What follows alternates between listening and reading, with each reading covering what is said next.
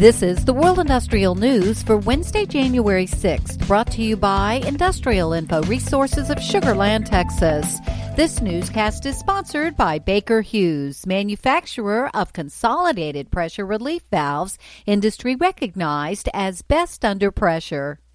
U.S. annual energy consumption for renewable energy sources in 2019 outpaced coal-fired generation for the first time in more than 130 years, according to the U.S. Energy Information Administration, with the alternative fuels industry playing a major role. Coal still led renewables in electricity generation for the power grid, but biofuels, wood, and other sources accounted for most of the generation in other energy-consuming sectors. Industrial Info is tracking $3.2 billion worth of alternative fuel projects in the U.S. that currently are set to begin construction in the first quarter of 2021.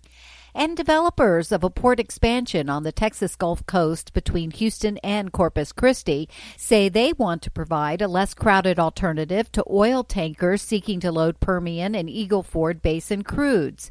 Expansion of the Port of Calhoun, located in Lavaca Bay, will begin this year now that the U.S. Water Resources Development Act of 2020 has been passed.